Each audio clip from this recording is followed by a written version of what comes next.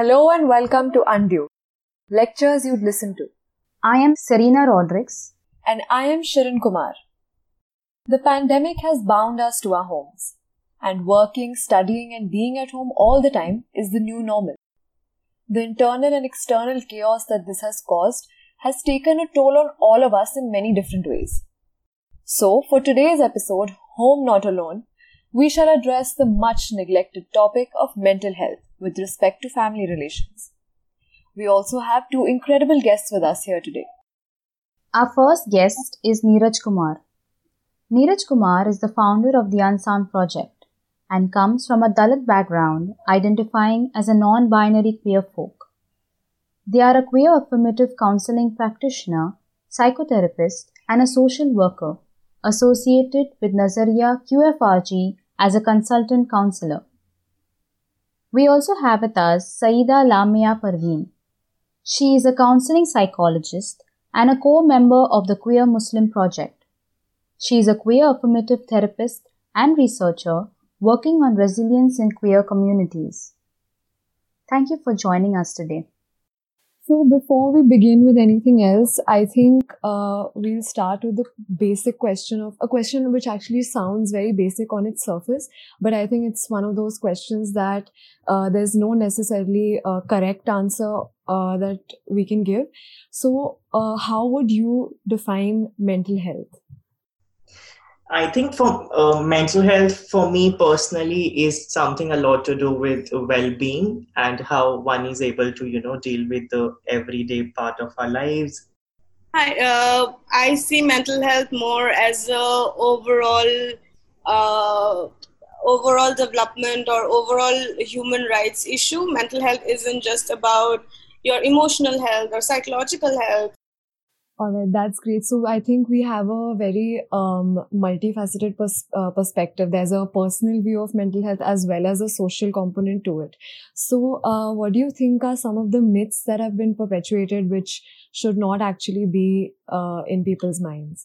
If we are talking about mental health and there's something to do with the deviance, there's something to do with the difference, and you automatically become this something that is not acceptable. So I think to acknowledge that part of it, that's a big part of it with young people specifically, that how you are lazy, you don't want to do work. So I think all of those relatively deviant and abnormal sort of a behavior that we quote unquote abnormal behavior that we consider abnormal are big myths related to mental health for me. Yeah.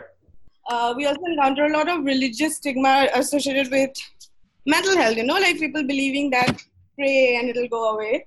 But also other myths is locating mental health only as an individual problem, something that is located only in the person, that the person has to figure out and solve, and not really understanding the structure and not really understanding the context of a person's lives. I think these are also some of the myths that mental health is still dealing with. Right. So I'd like to pick out one term that you use, which is ableism, and it's certainly I think something that people don't even realize that they're indulging in. And especially in a society like ours, I mean, I don't mean to generalize, but a lot of at least people our age or millennials in general, this generation faces a lot of, as Neeraj also mentioned, accusations like, this generation's very lazy or things like that. So there's always, again, as you said, the feeling of personal failure. So there's already that we're, trying to prove so much that our own struggle with our mental health definitely gets in the way of going about our lives, which is even more difficult now because of the lockdown. So my main question is that, like you said, there's a lot of the background of a person also factors in. So do you think, according to you, how does the social or economic background of a person define their own personal mental health, or even their perception of the whole concept of mental health? I think, when we use terms like socio-demographic or socio-economical, I just want to critique that term a little bit, because, that's a very it's a very public health, it's a very policy making term, and it loses a lot of in depth and lot of nuance to it. So when we say socioeconomic, what are we really referring to? Only gender, sex, Sometimes you go to slums in Delhi, you go to low income spaces, even in Delhi urban situations, people those who are living in Basti or somebody who is living in a rural, right? They have very different ideas of health, which comes from very cultural, religious identities. One is that a couple of examples I think I want to bring here because it becomes important that how depression has constructed from a social suffering theory. Depression is something that most of the margins can have it, but how will you just say somebody who does not have access to water, or as a Dalit person who is asked to just kept on saying that you can't go to that well, and you just can't drink water, your choices are limited, your mobility is limited, and there's multiple level of violence happening, so your psyche automatically learns silence, so your psyche has developed over that part. So whether it's depression or whether it's Dalit identity, who will you blame, right? And the same goes with the gender and sexuality, other parts which are unique stresses to all identities. So yeah, these are my thoughts. Lamia? There's been a lot of criticism from people maybe who do not really understand mental health about how mental health is this upper class problem, for rich people. Depression is a rich problem, a lot of people say. And when I say that structural inequalities need to be taken into account, that's not what I mean at all. Like, I don't mean to say that people living under oppression of different intersections, they do not have mental issues or anything like that. What I mean to say is that it's important to recognize the structure. It's important to recognize the context of people's lives. Like there was this one research, a news article actually, I think last year, maybe a couple years back, where this psychiatrist in Palestine said that people in Palestine don't have PTSD. She said that they can't have PTSD because it's an ongoing thing. Like if they're scared, if they're getting flashbacks, it's because they might actually die. They might actually get, like there might be an attack and they would actually die. It's not just a flashback of a traumatic event that happened. There is no space to even develop PTSD, right? So to understand mental health in the context of the lived experiences of people is very important. And when talking about and how oppression, how it creates mental health issues in people, and how often we fail to even acknowledge that, For example, with the Queer Muslim Project, with my life as a queer Muslim woman living in India, like if I go to a therapist and they do not acknowledge the fact that Islamophobia is such a huge factor in how I navigate my life, and the fact that I'm a queer woman in a relationship with another queer woman, if they don't acknowledge how these things are going to change the actual lived reality of my life, then it's not good enough to just say, okay, let's fix your anxiety or let's fix your depression. Right. Even though mental illness is common and it can affect anyone, still there is a great stigma attached. And this stigma creates reluctance and shame in seeking help. So like youth suffering from mental illnesses haven't still opened up to their parents. And now being at home, this has worsened the condition for some. Like even when I was in school, we never had a lecture on mental health or anything of that sort.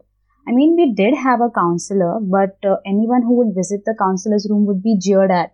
And I have observed, like it's real life experience, that this has affected the child who used to visit the counselor. And eventually, no one had the courage to seek help from that counselor.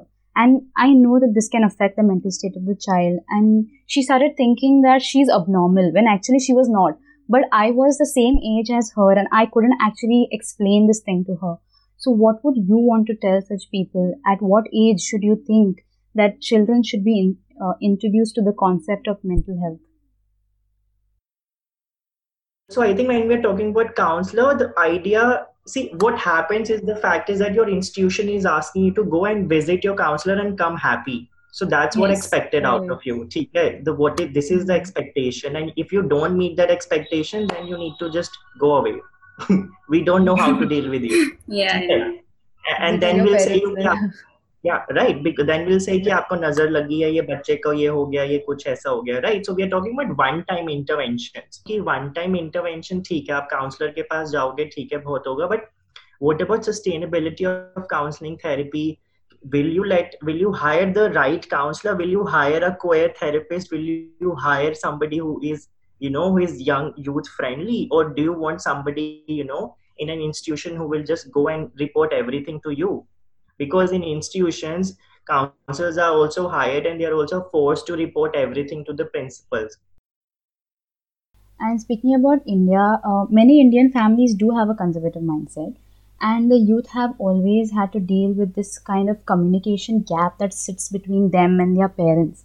But this time it is different. We are all locked up in within the four walls of our house, and we haven't got a good escape from the communication and the lack of understanding at the home front.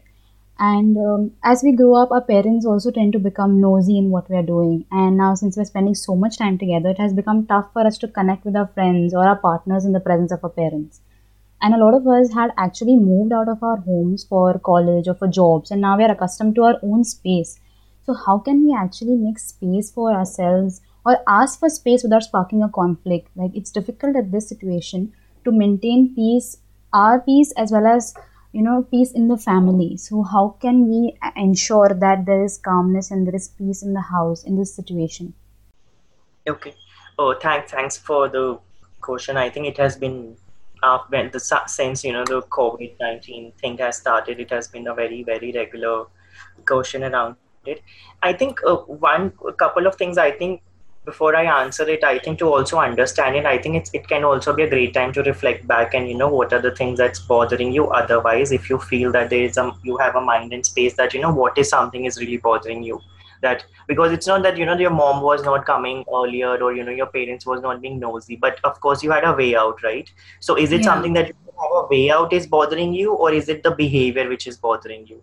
So I think to also reflect on it, because earlier we were engaging in the behavior but we were okay when we went out, so we also did say yes to the other structures. So to also reflect upon it, that part of it, that ki, what is something is bothering me right now.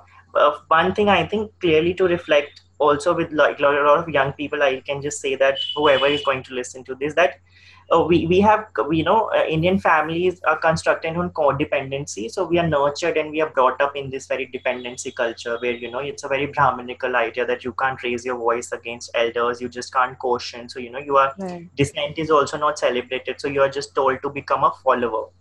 It's a very traditional guru shishya parampara, or very power hierarchical sort of a construction. What are the duties of a man, woman, and etc. It's clearly defined what the children are supposed to do it, and take care of mother, father. So these are the construction of the families, and to reflect again to it, that how much we are okay with it, how much are we not okay with it, because it's not that we are completely not, it's not that we are going to say no to everything. How one is going to locate themselves. So one is that I think just a reflection on the dependency.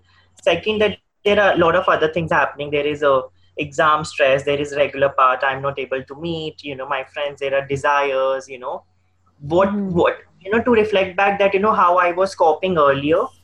Is there, do I have some way of strategies to work around it?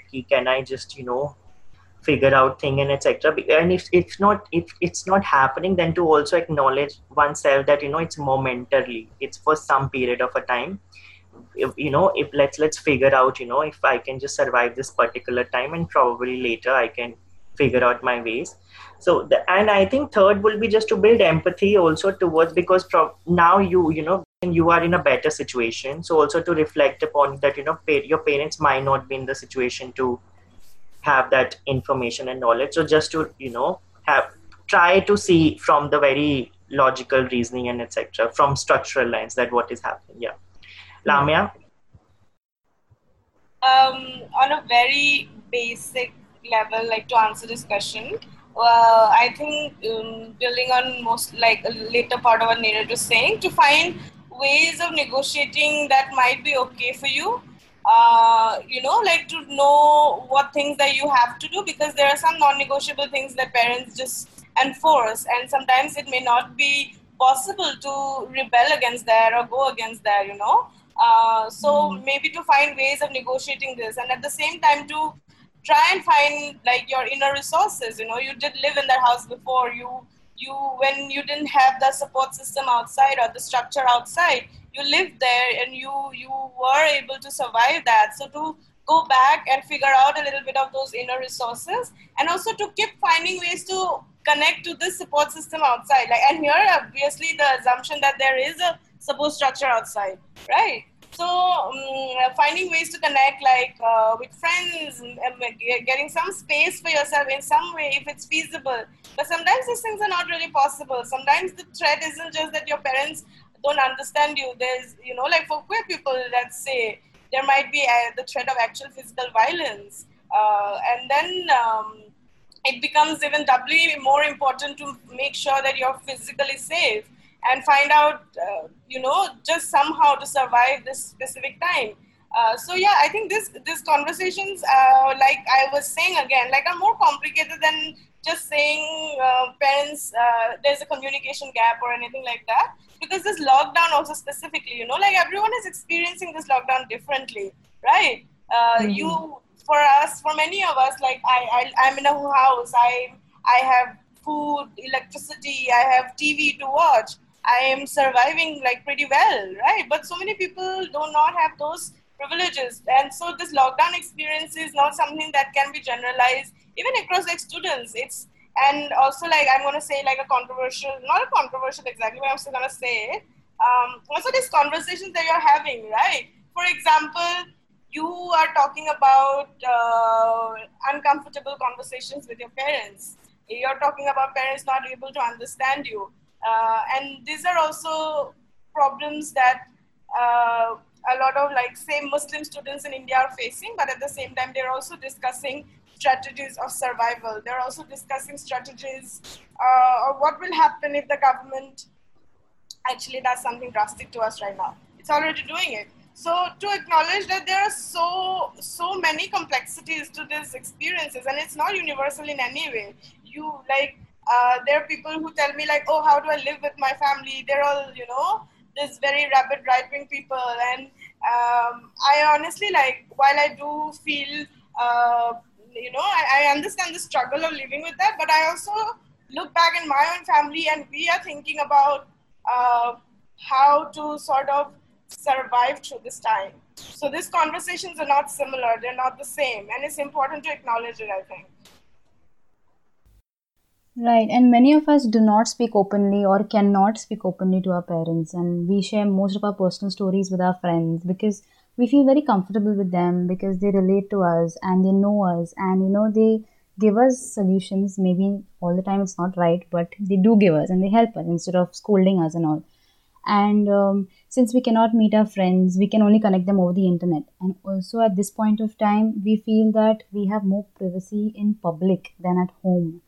So, is there a chance that it can cause more loneliness because we don't have a real time social contact with our friends? I think loneliness is also again then it with the COVID time it becomes very subjective experiences also, and how one is going to locate it. And I think again it's not a one sort of idea that will work or not. But I think I'll give you a very interesting example. I think when like the queer wave was not so great in India, right? Earlier parts, right? People used to have like a lot of virtual dating. It all started with the virtual connection, etc. And people did find their communities.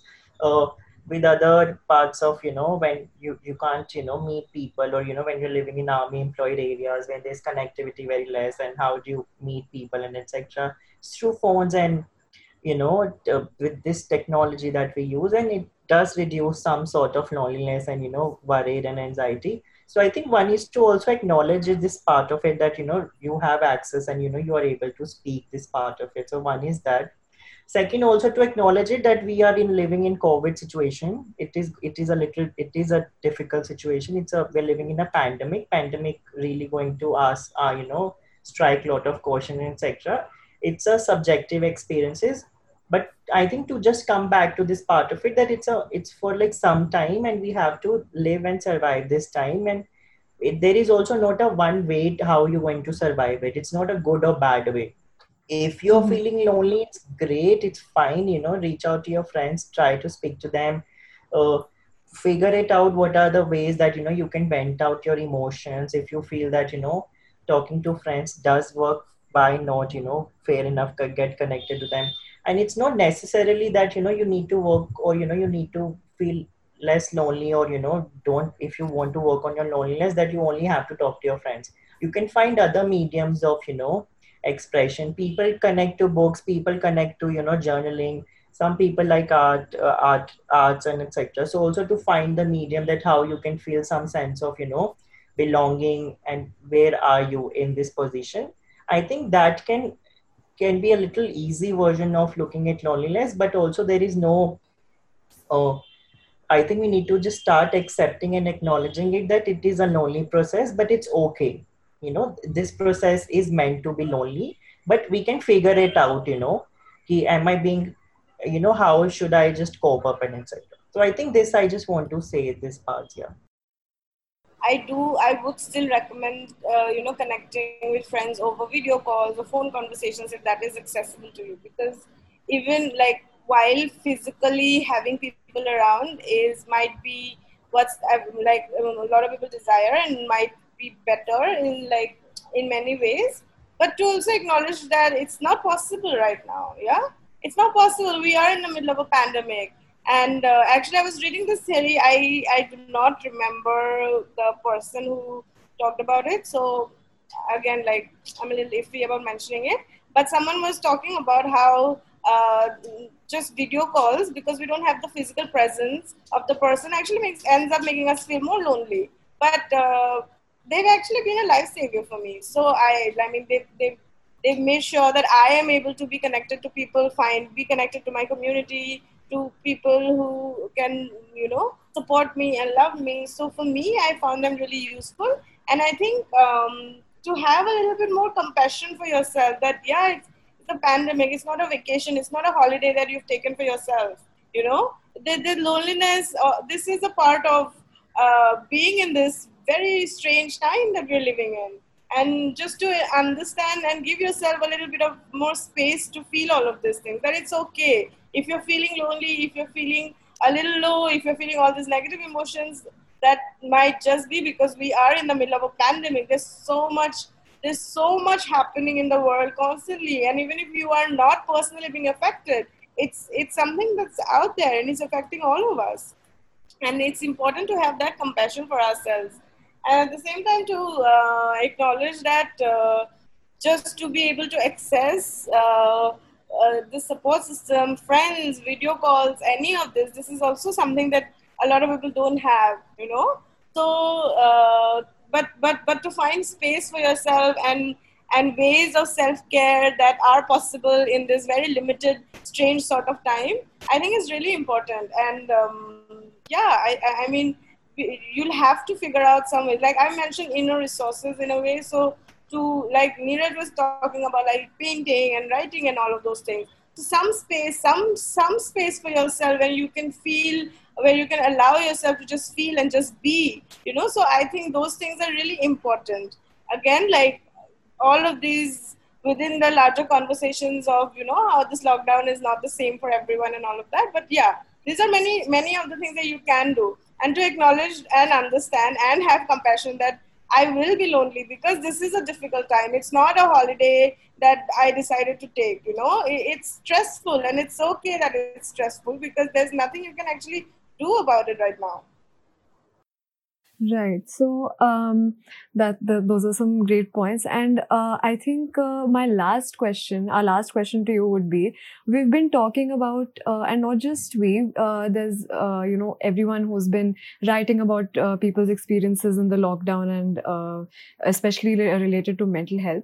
We've all been talking about how some people are feeling lonely, etc., etc. We've had all of these conversations.